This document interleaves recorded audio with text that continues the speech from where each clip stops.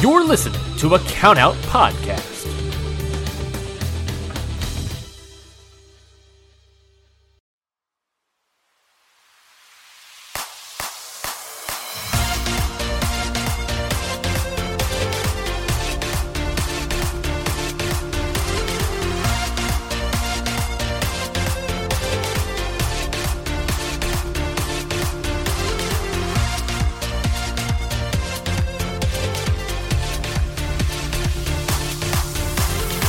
Hello, everyone, and welcome to another edition of the Stardom Road podcast here on the Countout Podcast Network. I am your host, as always, Scott Edwards, and with me today is the same co-host as always, Trent Brewer. Trent, how are you? You are finding new and wonderful ways to make the announcement of me being here yet again so disappointing. Like it's like, oh yeah, it's shock horror. It's this fella again. It's good to be here. It is good to be back for another episode, talking about the history of Stardom. Right now, we're in the middle of the 5-Star Grand Prix, so I'm always very excited to talk Stardom when that's happening.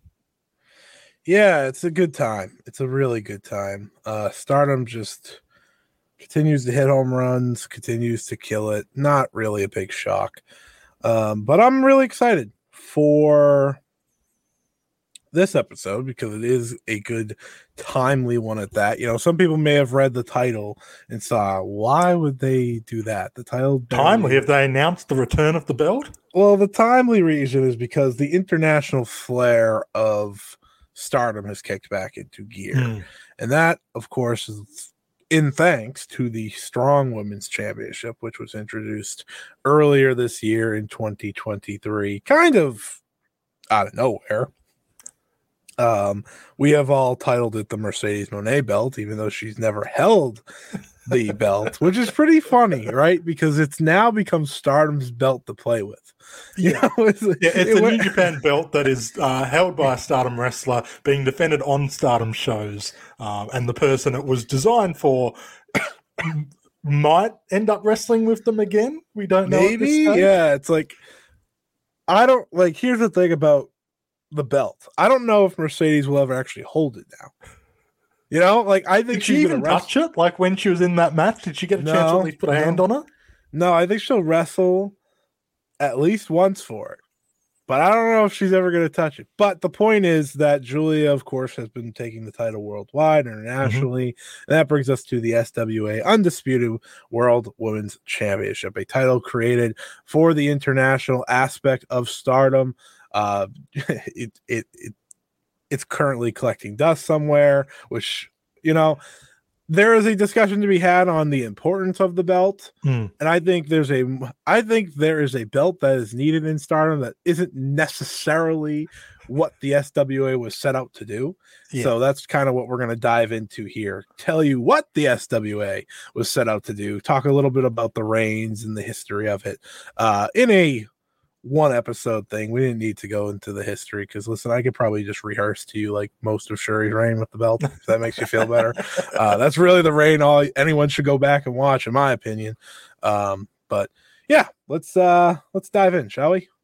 Yeah, so like when we're talking about the SWA belt, you kind of have to go way back to 2016, before you were watching, Scott, and before I was really watching too.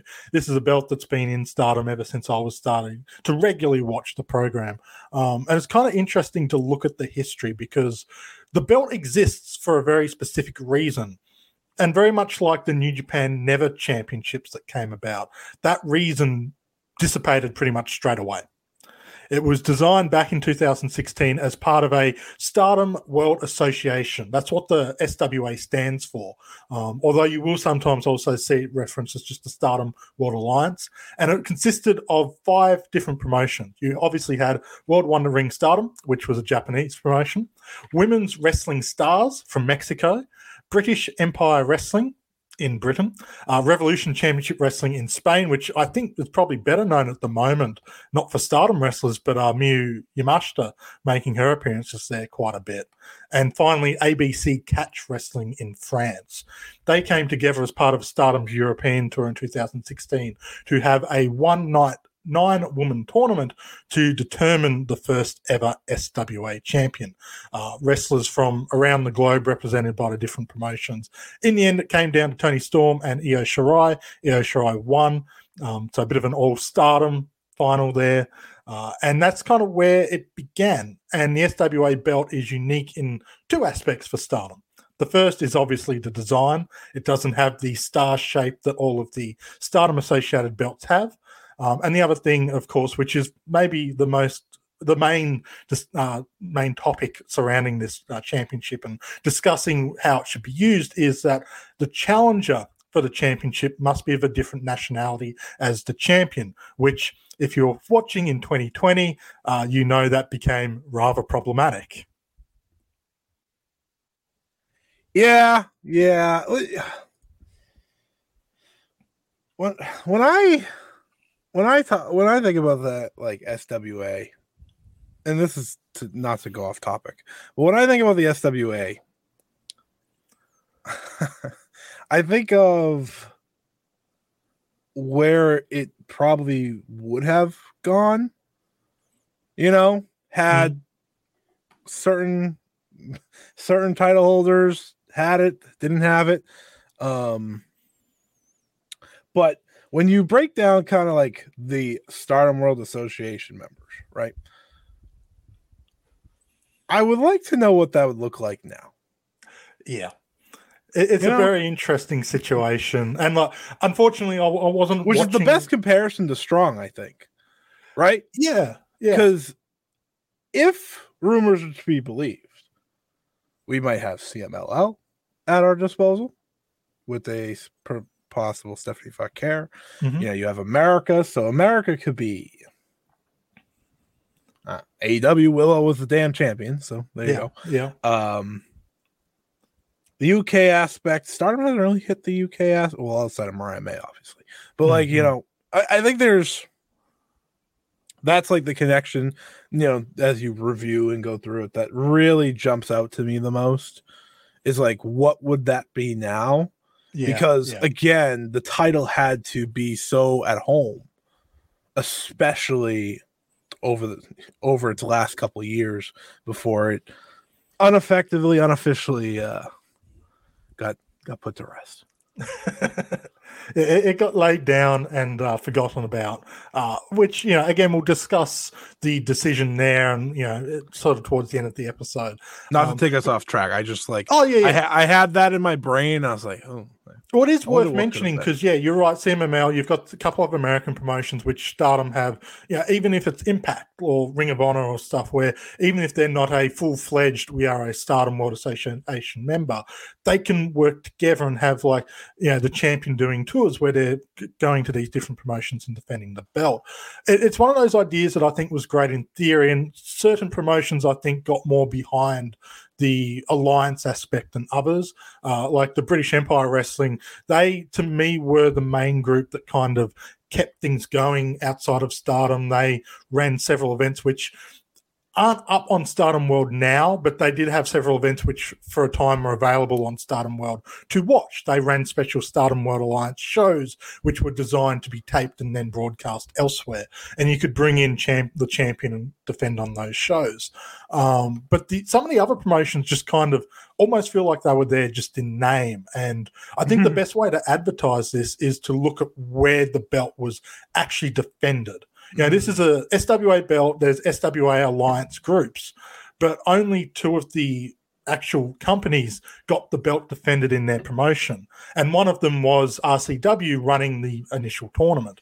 The only other group was British Empire Wrestling, which held 2 championship matches, one with Io Shirai defending on the same tour as that European show. It was the next night. And then the next year, Toni Storm was the champion defending against Jetta. The other promotions didn't get the belt defended at all, which is in part probably because of the champions at the time. It was Io Shirai, then Toni Storm. But it does sort of beg the question of what was the initial imagination of this group? Where were they planning to go with it? And I don't think it's something we'll ever truly know unless Rossi writes a tell-all book about it or something. But it is interesting comparing the SWA belt and what it was designed for in this group of promotions to if they did the same thing with the New Japan Strong belt now in 2023. I like that, and this is like RCW still does have a Joshi focus. Now they don't use or focus when they run. They don't run all that much, but they do. They have over the past year brought in Joshi wrestlers. I believe both Takumi Iroha and Miyu Yamashita have both competed over there. So that aspect to me, going back into history, it's like, they are still trying to do that. But the fact that they got to, be the ones to have this tournament, like, you get the point. Like, the match to decide the first champion is like, you think about it now, it's like that happened there. Yeah. And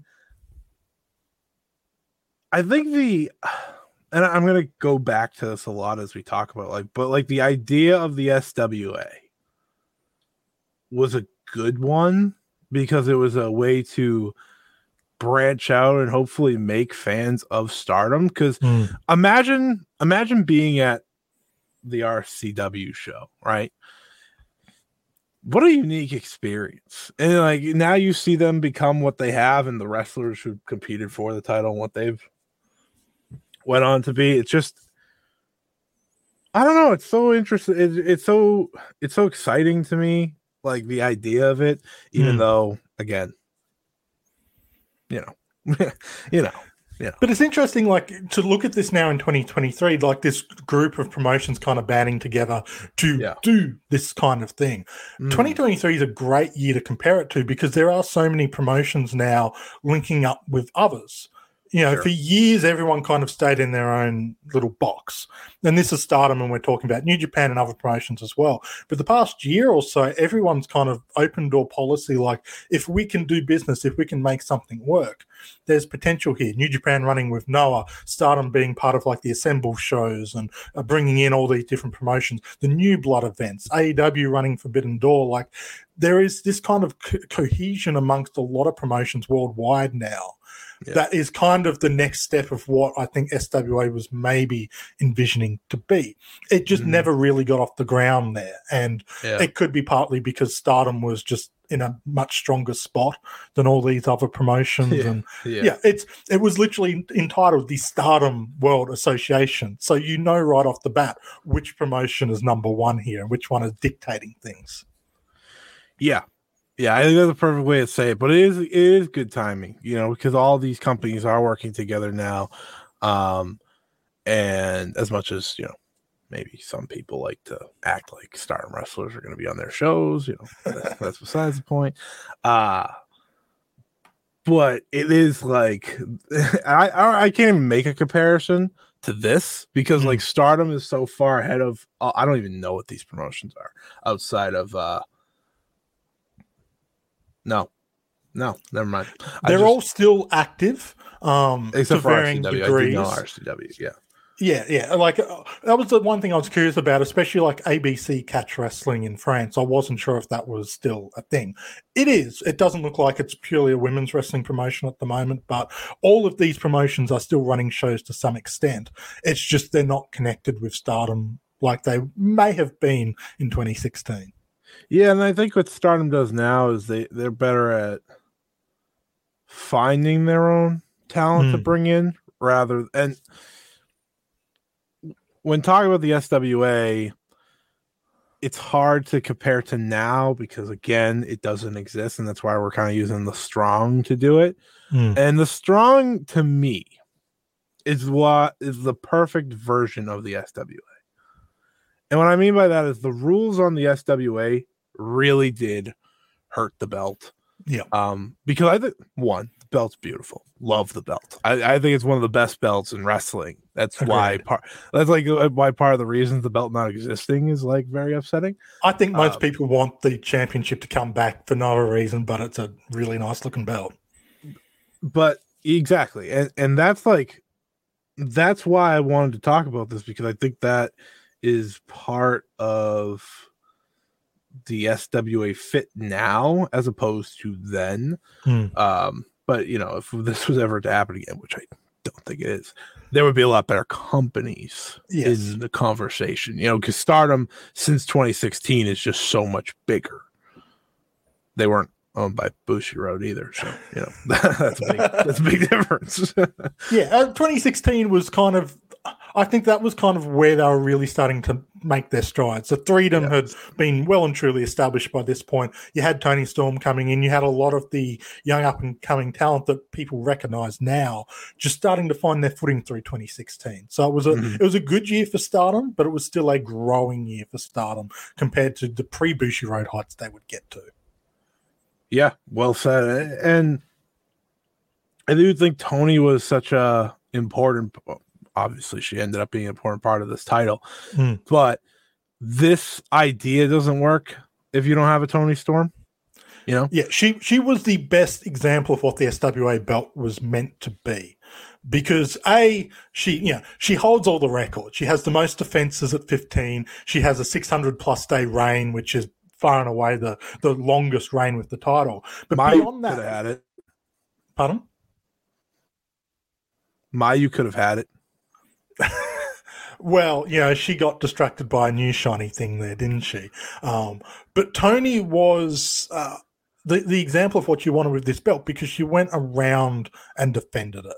And you got a host of different, even when you look at the Japanese wrestlers who were representing Japan specifically, who defended the belt, they didn't defend it against that many people. Io only defended it 3 times. Mayu defended it 3 times. Utami defended it 3 times, I believe, as well. And it was all kind of insulated. Whereas Toni Storm is literally the person who went around and defended it. She defended it in the UK. She defended it in Taiwan against B. Priestley. And she defended it twice in the US. And this was when she was doing that awkward kind of, she was going around the world, not always defending this belt, but the belt was represented around the world in the many shows she was doing, alongside the World Wonder Ring Stardom Red Belt, the World of Stardom Championship, which is another interesting facet of this championship's history, is how intricately tied it is into multiple championship runs for a single wrestler. Yeah. And I think that is interesting. Let me rephrase. It is maybe an important part of this title's history because I think in many ways it shows like the cream of the crop pretty much had to hold. And I think that it adds to the legacy of the title. So arguably that in some ways can hurt the title even. I think that is something that, they only had 9 champions, but history wise, if you look at all the champions who held the belt, they're some of the biggest names in wrestling today. Yeah. And I think that's crucial to the title success. Yeah. Well, I mean, you just have to look at the people who held the belt, who has gone on to hold the top championships. Io Shirai was the red belt champion when she won the SWA title. Toni Storm won the red belt championship. Viper didn't, but she was constantly like an upper mid-carder for Stardom. She's gone on to have obviously a pretty decent career with WWE, all things considered, and was one of the indie wrestlers that kind of held a lot of top championships. She was a 4-time champion when she held the title. You had Utami Hayashishita, young Utami. She would go on to win the red belt. Jamie Hayter goes on to win the AEW World Championship. B. Priestley would go on to win the World of Stardom Championship. Shuri, World of Stardom Champion. Tekla is probably the weakest wrestler on this list, and then you go on to Mayu Iwatani, who has held just about every championship Stardom could possibly throw at her multiple times. The legacy of the champions is incredibly strong, and it's almost at a disadvantage because it made it so difficult to work out where the championship would go. Yes. And like you look at Tekla's reign, and I think in many ways that level is kind of maybe where the championship should have been at. But when you've got such a legacy of top champions holding and defending it, it felt like such a drop, even though it was maybe better suited for that role. And I think that's kind of where my thoughts on the SWA today go is that is a belt that if Stardom were to have another belt in its ecosystem, local ecosystem, not this IWGP and strong belts that are like here and then not, and like not counting those. The perfect scenario for Stardom is to have a belt that the likes of a Tekla can hold, the likes of a Saki Kashima for the longest time could hold, right? She's high speed champion now, but she was a prime candidate for that. I don't like putting like mid card on the thing. I don't like putting that because it's like, I think that hurts them, but like an opportunity for wrestlers to showcase themselves. And even with like the future belt, that's only for so few people, high speed belt, that's for so few people. All the belts, all the singles titles are for a very specific group. Yeah. And I think there is an opening that the SWA could have been, but at the same time, I can't be upset with them making the belt so established either. Yeah, because that's what they did in the end. They really established that belt. We'll talk a little bit about Shuri's reign that, in my opinion, really just brought that belt to a whole height that I don't think. Like I think if we look at it that way, it's like that's the best reign, and it's because it was almost like cheating in a way because she was the only person that could hold it during that time. Yeah. The Shuri reign is such a fascinating case study with this championship. You can argue Tony obviously had the longest reign, the biggest reign, but it's so hard to judge because it's so difficult to watch the reign. And a lot of the matches outside of the Stardom centric shows are not available for us to watch. Whereas all of Shuri's reign is. All of the modern championship reigns, basically since 2018, the belt had only been defended in Japan until Mayu Iwatani's defense at New Japan Rumble on 44th Street. All the outside of Japan non-Stardom related shows aren't available to watch now on Stardom World. It's very difficult to actually go back and watch a lot of these early reigns. So Shuri is kind of the great example of, okay, this is the best reign that we can kind of look at. The other thing, like when you're talking about the status of the belt, where if it was quote unquote in the mid card maybe would be more beneficial, as you look at the talent Stardom typically brought in from abroad, that is kind of the level they are typically at. Obviously, starting with an Io Shirai makes sense. And if the initial idea of the belt was you had a touring champion, it makes sense for Stardom to put the belt on, say, Io Shirai, if they had intentions of her to go to Europe for a couple of weeks and go to America for a couple of weeks and defend the belt. Kind of, again, what Toni Storm was doing for a long time in her sort of role as a wandering champion. But if you're looking at, like, once the belt kind of stayed within the Stardom borders, you look at Utami's reign where she's defending against the likes of Bobby Tyler, Rebel Kell, and Zoe Lucas. They're not wrestlers you necessarily see holding belts that were held with and no disrespect to them, but they're not going to be holding belts that were held by the same people as Prime Io Shirai, Prime Toni Storm, that kind of thing. But if it is a mid-card level belt, suddenly those kind of touring wrestlers become a lot more viable. Even looking at 2023, Mariah May would have been a fantastic champion situation. Xena could have come in and been a viable challenger. Jessie as well, kind of at that mid-card level. But if they're expected to reach Shuri levels, it's asking an awful lot for them. It is. It is. And when I watch some of these matches back, because I've watched some of the SWA matches with the international talent, it really is night and day, because then you watch the Shuri reign, and it's like this is an unfair comparison.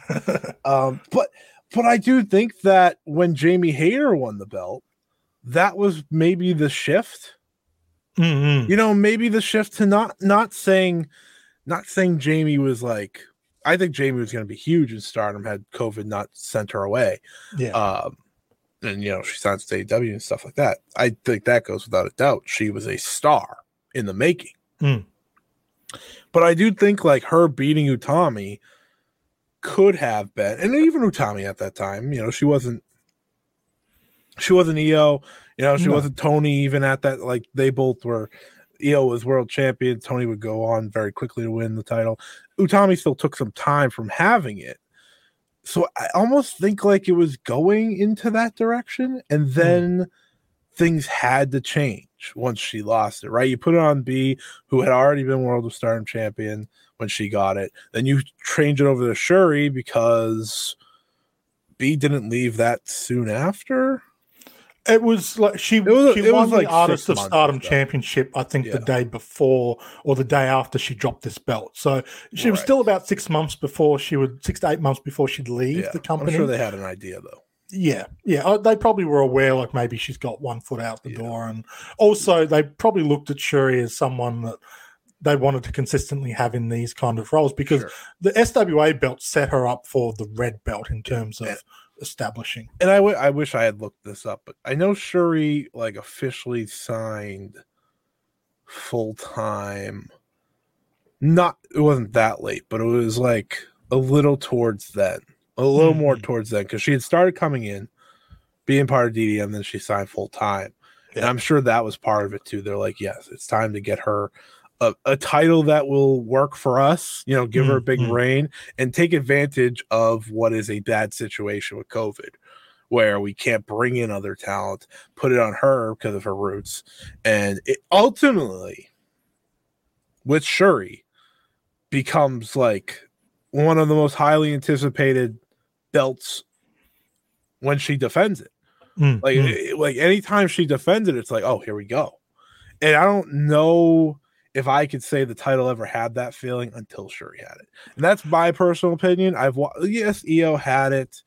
But like we said, a lot of the champions weren't defending against, I think the list for Shuri is it goes Julia in a double title match, Momo Watanabe, Azumi, Konami, Unagi, Saki Kashima, which is one of the most popular matches of 2021 in Japan. I like to bring that up. Konami again, and then ultimately, no one remembers this. It was on the line in the year-end final match between her and Utami. So it's like that was a difference maker. And it was almost like after all that, where does the title go? By the end of 2022, it speaks to Shuri's strength that this championship, when she held it, was the most predictable title possibly ever in Stardom's history. Because of the restrictions of COVID, all of those contenders, all of who were Japanese, unless you wanted to, again, twist the rules with Julia, who obviously kind of had her own thing going at that time.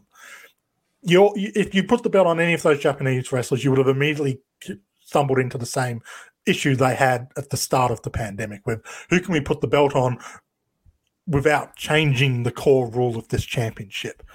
Despite the fact, and then obviously towards the end of the championship reign, she was putting the briefcase on the line for the main event spot. So it became even more predictable because they weren't shying away from Utami Shuri.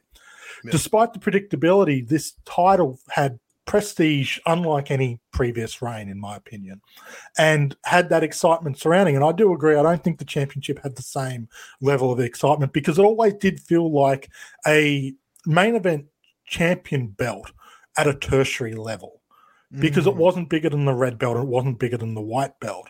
So whenever that championship was being defended, it was typically the third biggest singles title. Yeah, Shuri kind of made it feel important in spite of that. It almost felt like a busy title, when especially when Mayu had it at the end, it felt like it was going to be again a busy title for someone, but she just didn't have challengers. But she did get to bring it back internationally at least, which ultimately, for the title's history, if that ends up being the final defense ever, it's in the right mindset of what it was supposed to do. I am glad it got one more international showing before it got hung up in Hiroshima. It is, but that's the thing. Like the Mayu Iwatani situation is kind of what a lot of people remember this championship for, unfortunately, which is towards the end of its run, it kept getting vacated. Obviously, in 2020, it got vacated by Jamie Hayter because very legitimately COVID hit. She couldn't get back in the country, and nor could pretty much any foreigners. B. Priestley being there at all was quite fortunate, if we're being honest. Then Shuri holds the title, holds it for a good amount of time, and vacates it because she's already a double champion. Not that that would last that much longer. She dropped the tag belts as well pretty much straight away, but she had the red belt. That was her focus. And kind of her dropping it was arguably good because otherwise you would have fallen into the same situation when Io had both championships and Tony had both championships. Like, what do you do with that SWA belt? Then Tekla held it, Mayu beat her, and Mayu then vacated it not that long after only a couple of defenses. Not because she had another championship to defend, but because she was hoping to have another championship to defend. And unfortunately, I think the belt really did suffer, not just because they also had to chuck Fukigen Def in as a championship defense, and she was listed as being from another planet, which isn't Japan. But the identity of the belt, like if a belt gets vacated twice in 1 year because the champion wanted to focus on other championships, and one of those people didn't even then go on to win the championship she was focused on at that point, it's very difficult to bring that belt back and make it feel important, especially to the level it was. Yeah, and that is why I think rebuilding it, if you were ever to bring it back, would be the direction to go. You'd have to change the name a little bit. I think SWA Championship is fine without the undisputed world women. It's like SWA, because then you can still keep that tag, the Stardom World Association, stuff like that. It's almost that acronym is the Never Belt for Stardom. No one actually cares what the acronym is. It's just there. See, I was even going to say it's more like the New Japan World, because Stardom World, that's their streaming service. So it's like it's kind of a broken way to make it work, Oh, yeah. But I will say, we say how it lost its, I won't say identity, but it lost any of its luster really towards the end, which is a shame because I think it got to the peak of its luster with Shuri a year before it disappeared. I do want to kind of talk about like some of my favorite moments with the belt, because I think you perfectly hit it on the head. Like anyone that may be listening to this is probably like, oh, that belt was nothing, especially if you're a recent Stardom fan, you came in over the past year. What did you see? One defense, and then she dropped it. Yeah, she ended up getting rid of it in November. She defended it one more in October for the Halloween event. So yeah, it from one defense, and then Maya's like, yeah, I don't want this anymore. I will instantly. I think my favorite match for this belt was the first Shuri Azumi match. Because it was part of the doubleheader with Shuri and Azumi, and then Julia and Starlight Kid prior to Starlight Kid joining Oedo Tai. I just remember that show being phenomenal, unbelievable. And Azumi and Shuri just have such amazing chemistry. But that match felt like the point of the belt. Yeah. That it could have been, because Azumi at that time, sorry for hitting my mic if you heard that, but Azumi at that time, she was primed for like a mid-card belt. Yes, she was only 18, but she's an what was she? She was 7-year veteran coming on. 7-year veteran by then. Math is not happening today. Sorry, folks. But yeah, she was a 7-year veteran at that time. So it's like, that's what that belt's for. Yes, you have the Teklas, you have the Momokogos, but you also have the young future stars that can win that. And that felt like the perfect opportunity. And Azumi getting to go for it again at the end of the year because she beat Shuri in the 5-star was perfect. It really lifted up Azumi at that point. She was someone long-term fans were really excited about where she would go on to, what her sort of peak could be. And that getting that opportunity, because she hasn't had a World of Stardom Championship match, I don't think she's challenged for the white belt either. The SWA belt was kind of her chance to really prove she belonged at that level. And those matches with Shuri definitely, to me, proved that she can wrestle on that kind of level going forward. Yeah, and that's, again, why I credit a lot of what Shuri did, because, like I said, she defended against Konami, who at that time did fit that bill that I'm explaining. Unagi, obviously. Yeah. Saki Kashima wasn't even supposed to happen, but it did, and it was very, again, it worked out really well all around. In terms of like the reigns prior to Shuri, because I think we have to kind of get back to the roots of the belt itself. Do you think do you think Tony had the best reign? I think if you're talking about the value of the belt and what the belt was meant to be, yes. Because I thought she had a really good range of opponents, from international talent coming into Stardom, international talent from outside of Stardom, Japanese talent within Stardom. I think the idea of the belt kind of came together the best with Toni Storm. And there's some really good matches in there as well, like her match with Viper, where she lost the belt. That's a really fun match. You know, it's on the Stardom Dream Slam in Kurikan show.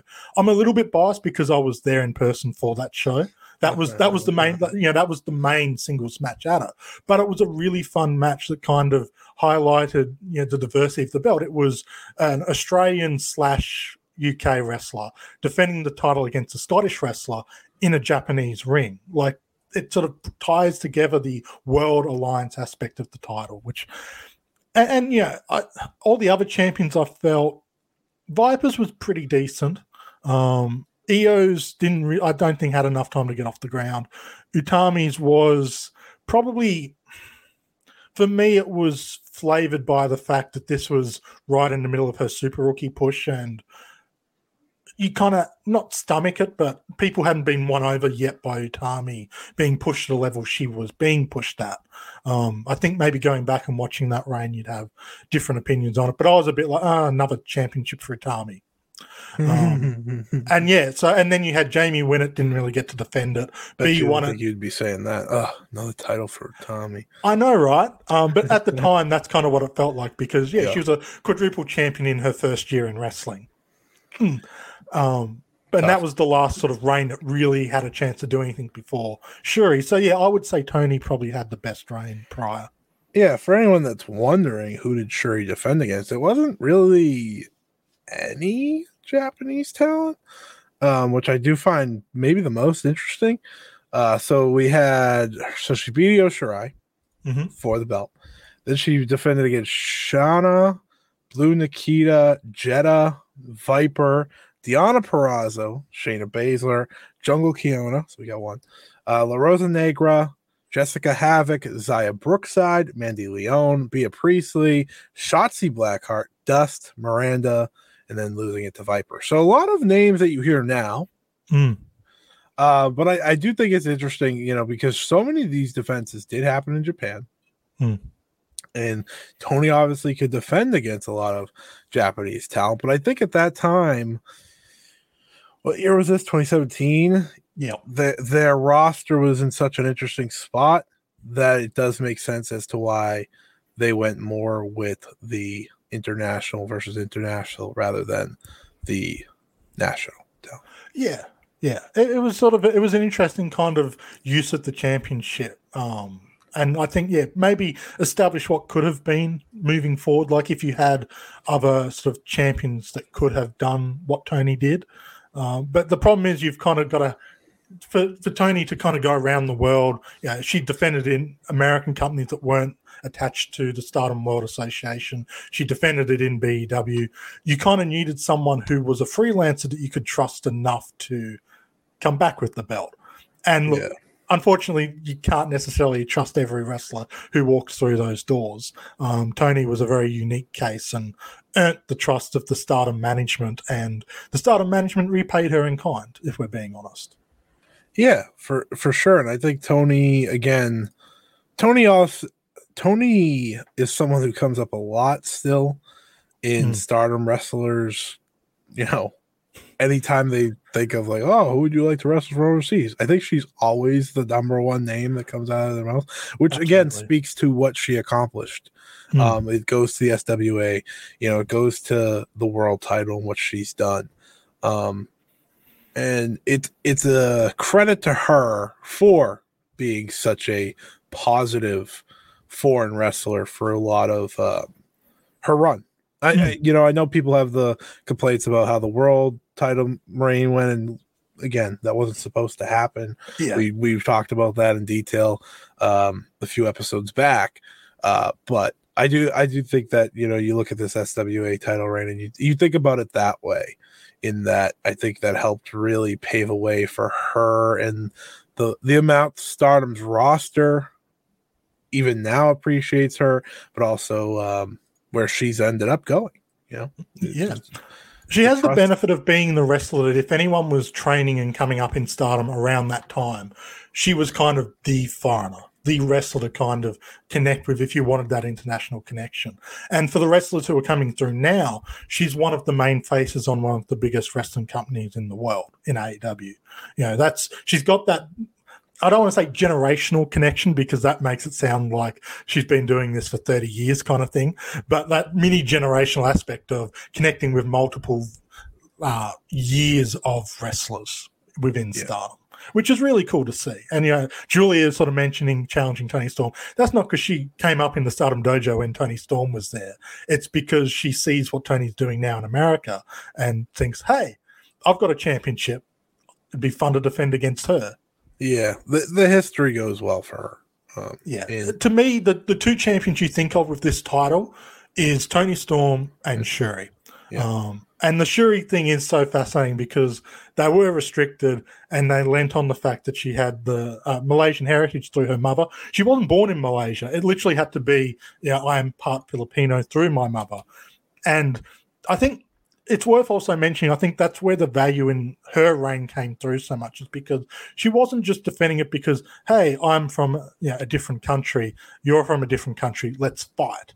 She was kind of wanting to represent her heritage and her family. And really, she took that quite strongly on board with her gimmick and character around that time, which made it feel like she cared about the title, which I think was maybe the biggest struggle the belt had at times was, does the champion really care about it when they have 3 other championships, including the world title in a company? Shuri did care.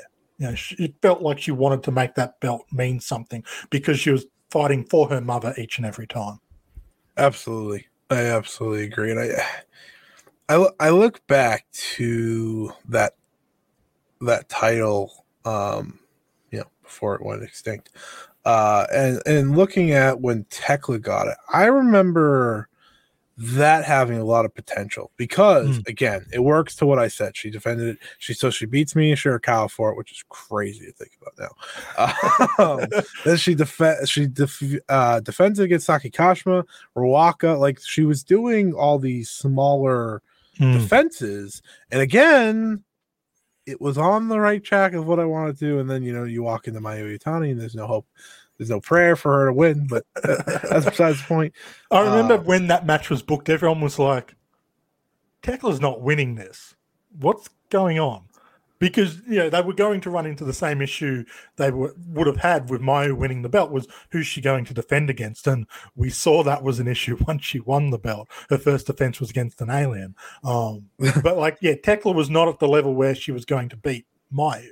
And the defenses she was having was, that sort of lower to mid-card matches. She was defending the title not on the big pay-per-views as main events, but she'd kind of defend on a weekend show in a main event, kind of just to prop up that show, like a Kyoto KBS Hall, which is not a bad idea for a belt, like to make these sort of just quote-unquote house shows have a little bit more oomph to them.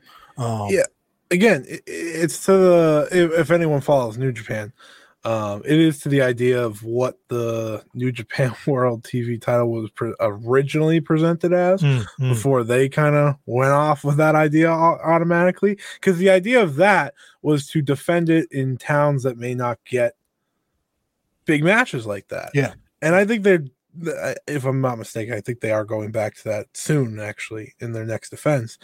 But I think the SWA, if it were to come back, it would work really well in doing that because it kind of plays to the idea of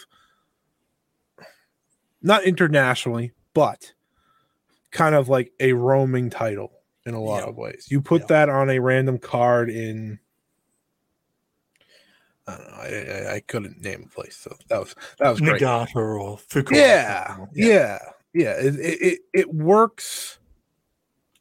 It works to your advantage because then Stardom or then these crowds get something special, even if it's not that big of a defense. I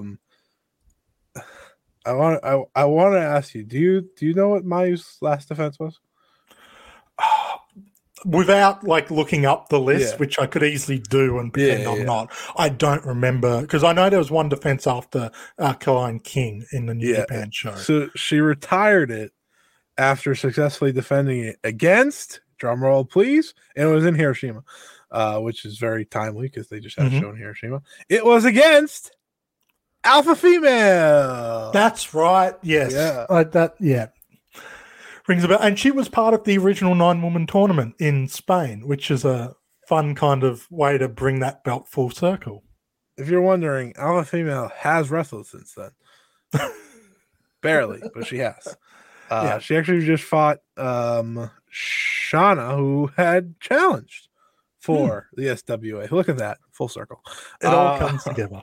It all comes together. But I just wanted to toss that out there because the last match did go down between two former World of Stardom champions. Yeah. And it's we've sort of been talking about this championship and the sort of level it's at, and it'd be nice if it could have served the kind of mid-card belt purpose, but it was represented by top champions. And now we kind of find ourselves repeating the situation with the New Japan Strong Women's Championship. This is a belt that kind of got brought in as the second New Japan belt being represented partially with Stardom. I don't even think they don't even use New Japan in the title. Have you realized that? I haven't. They always call it the Strong Women's title. Okay. Because I was looking at something because I was like, do I write New Japan when I'm writing results or whatever? They don't use the New Japan part of it. Okay. Which I find interesting. To me, I thought you'd do that, especially because of the connection with the New Japan America shows. Yep. But what do I know? And that's that belt's got a fascinating mini history, and I think years down the road serve for a wonderful episode of Stardom Road. It gets brought in, everyone expects Mercedes Moné winning the belt. So right away, it's a belt that kind of feels pretty high in importance. Mercedes gets injured in the mini tournament. Willow Nightingale wins. Then Julie goes on and beats her for the title. And now it's kind of, in many ways, serving a similar purpose to what the SWA belt could have been. It'll get defended on Stardom shows, as we saw as of recording, as of the release of this episode, the weekend prior against Risa Sera. She'll go to America and defend the belt. She's defending it against American wrestlers, potentially defending it against Mexican wrestlers in Stephanie Bakir moving forward as well.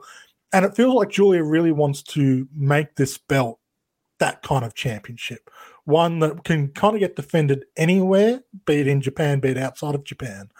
And to me, it is serving as a SWA 2.0 belt, more so than the IWGP women's belt was ever going to kind of fit the shoes of. Yeah, the IWGP name wasn't going to allow that.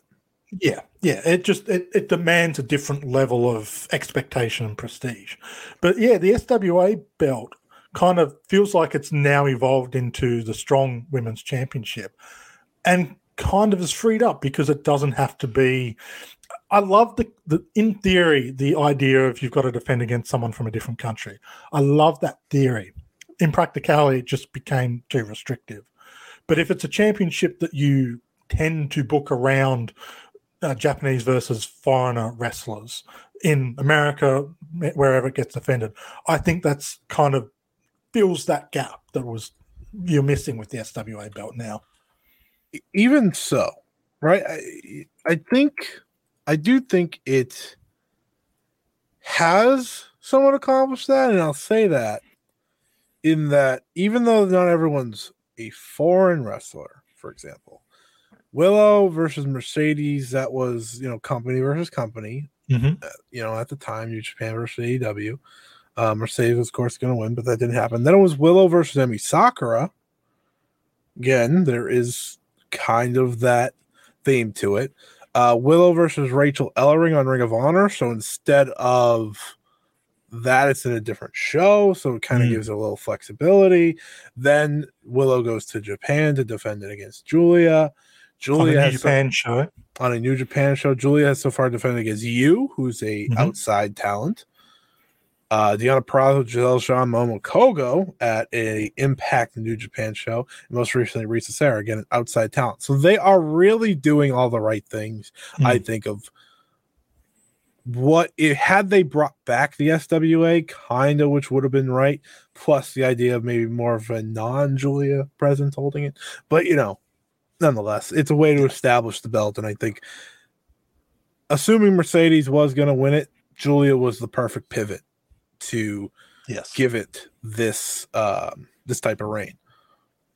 Yeah, I'm wondering if we can petition for them to take the Strong Women's Championship and have Julia put it down next to the SWA title and just accidentally pick up the SWA belt and just pretend that's the New Japan Strong Women's Championship. Yeah, we could call it the Strong Women's Alliance. I don't know. It's a nicer belt, but it's fine.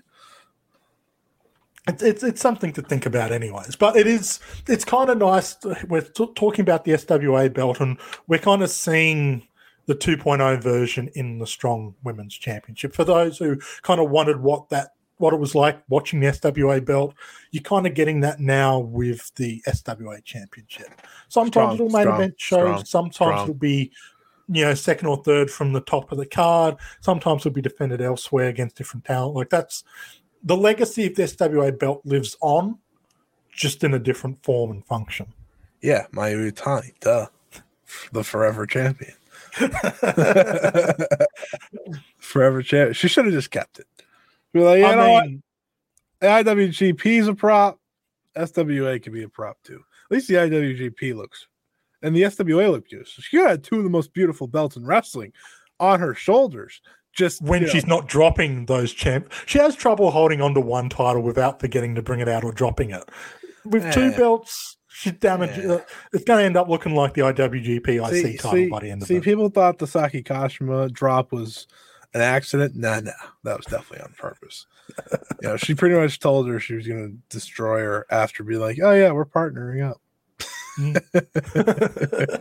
Yeah, we're partnering up, but I mean, again, looking at this title and its history, there's a lot of what if to it, especially with the many vacates of the title. But there's also a great idea to the belt as well that I think Stardom, Rossi and company, they were definitely onto something with it, and I'd love to see it.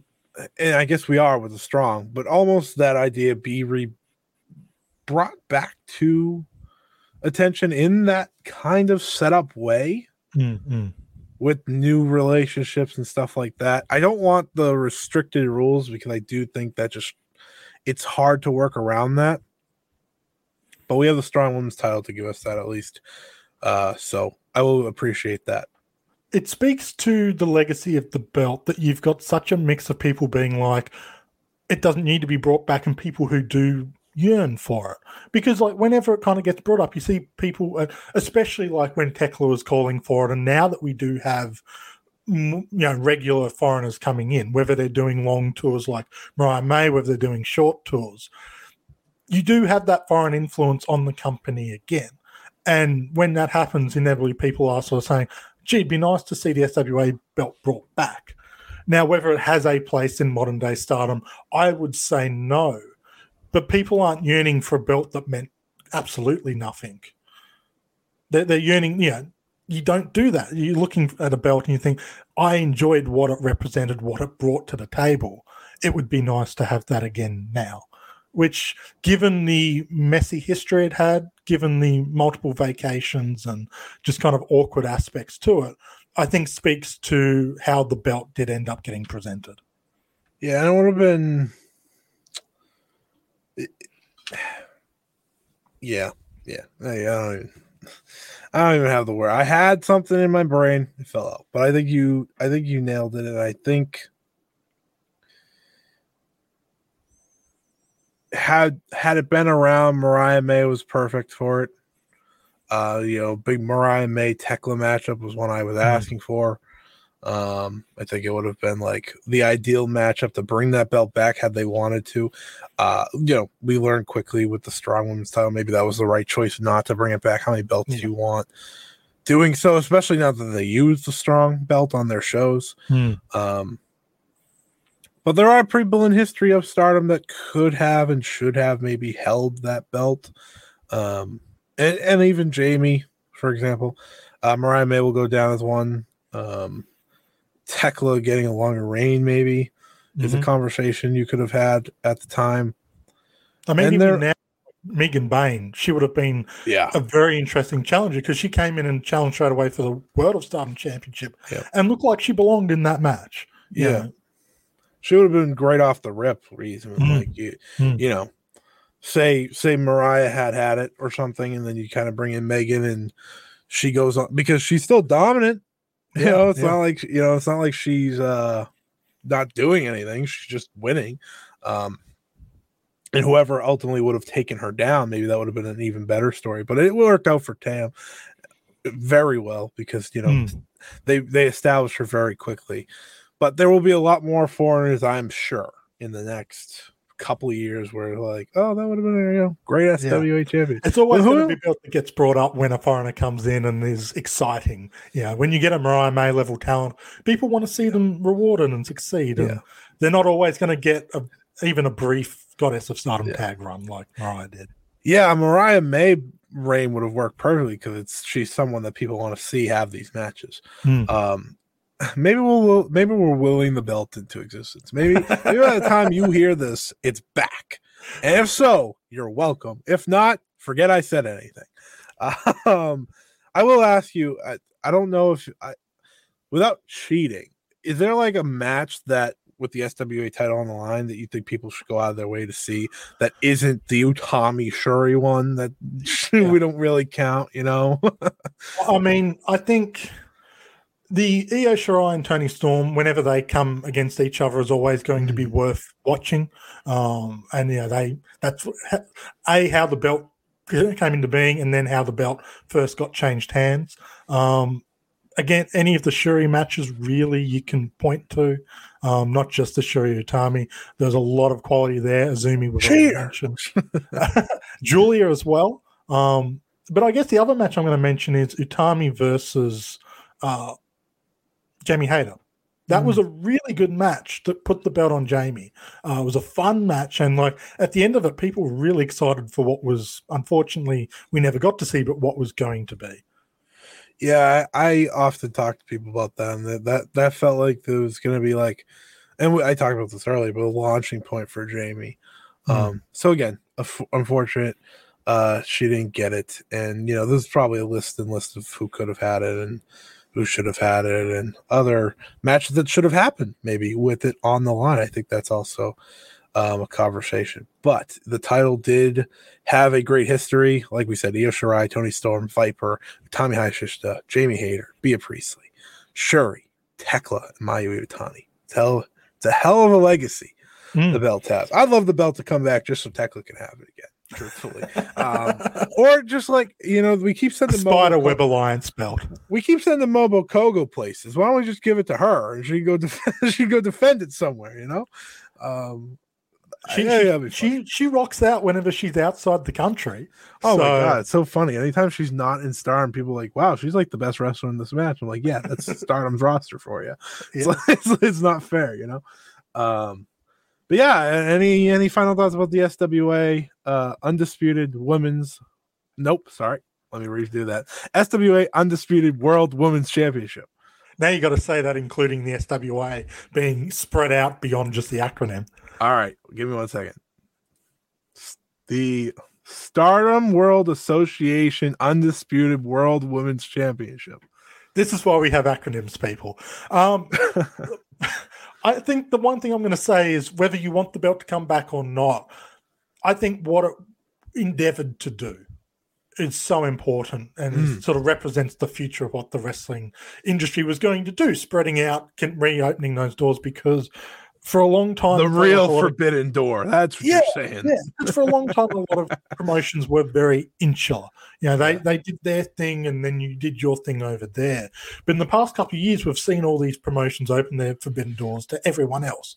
And the SWA concept kind of was that in a prototype form. And I'm glad now in 2023 and hopefully beyond, we're seeing that more and more. I will also say, everyone should watch the Mayu versus Kylan King match, because I thought that was pretty good and, again, return to the roots of the match itself. Mm-hmm. If you want to go check that out, I'm sure it's on like New Japan World or something ridiculous. Yeah. I have no it's idea. Not on Stardom World, but it is on New Japan. Yeah, I was going to say, I have no idea where you could probably go find that. I'm going to guess it's on Stardom World. Nope, New Japan World. See, I talk about Stardom. I'm talking about New Japan. So that's I'm not blaming myself. This isn't Tanahashi Road. No, that'd be fun. But no, it's not. And I will say, you know, looking back ultimately at this title, it did a lot of good things. It did a lot of right things. It had the right idea. The idea behind it was great. And I think if you were to represent that with specific promotions, it could do even better now.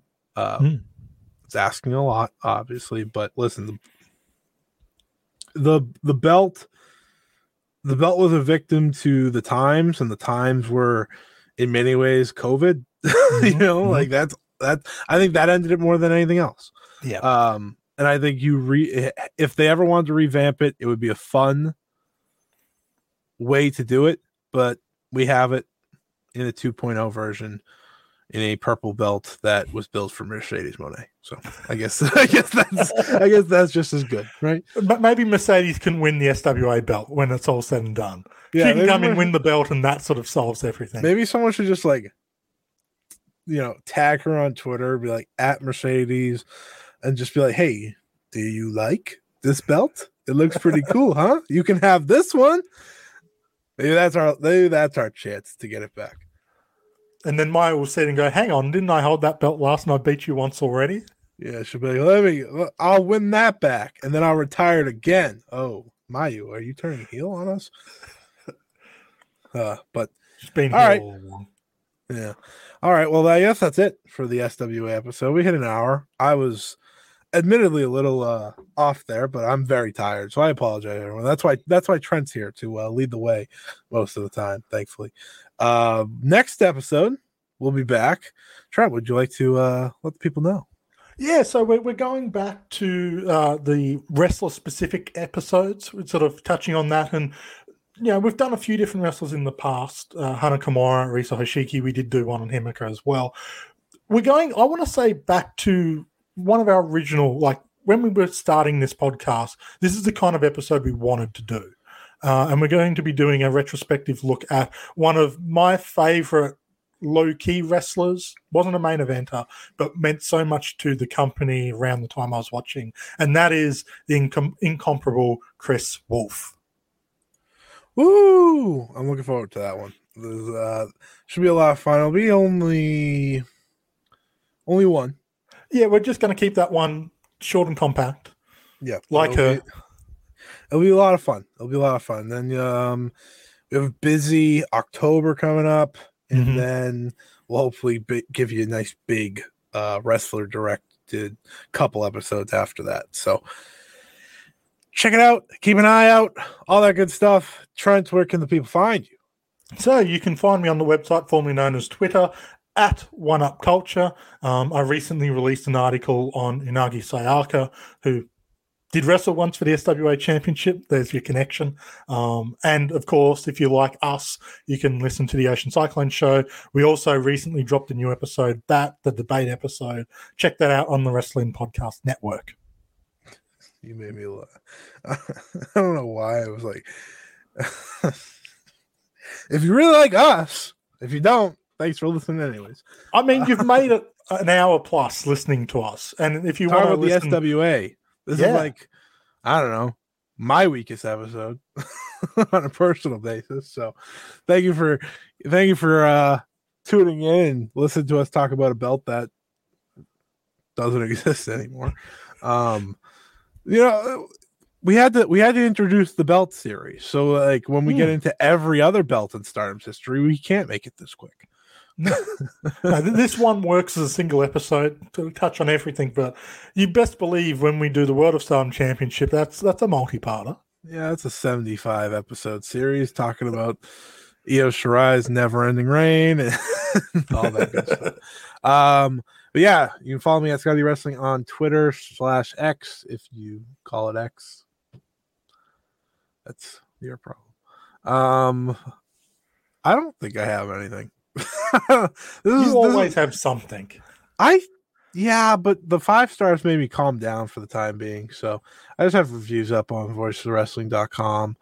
I don't know. Just follow me on Twitter. I tweet a lot. You do a lot. I praise like the same 5 people. So, it's like, oh, Mayu had a big match. Guess who I'm praising? Oh, May Sarah did something.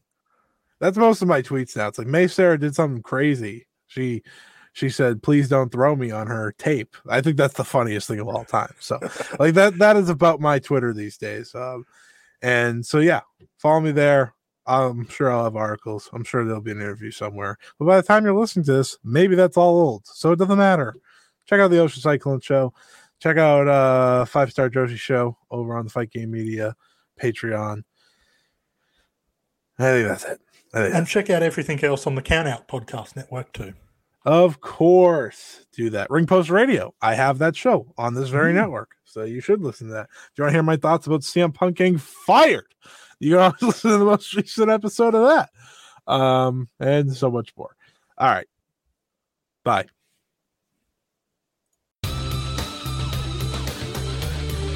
This has been a Count Out Podcast. So, Curtis. Yeah, man. Count said we've got to do an ad. I've never done one before. What should we do? I have no idea, bro. I ever made an ad before. What are we doing an ad for? I don't know. We just say we're like a New Japan Pro Wrestling podcast, and we just put a bunch of clips like here. Arguably the most shredded guy. So you really want to get there too. Maybe a little bit bigger. Yeah. We'll see. Heard that here. Michael Richards calling Jay White small compared to him. Here. I love it. This picture you've painted for me. I want to hang it up. I want to frame it and hang it up in my bedroom. Yeah. We don't have a WWE tryout or a New Japan tryout every second week, and now I'm in Bullet Club. And here, Will Ospreay versus Kenny Omega. Do you want to just go off about this match? How do you take or talk about one of, I think, probably the best matches you've ever seen? That's an ad, right? Yeah, that works. That's brilliant, because then all our work's already been done for us and we don't have to do anything. Aha, past us did it. Present us living in the now. Look at us. Look at us being friggin' brilliant. Mate, minimum effort, maximum output. Okada Shorts podcast. Check it out on the Count Out Network at Okada Shorts. Rate and subscribe. Listen or die.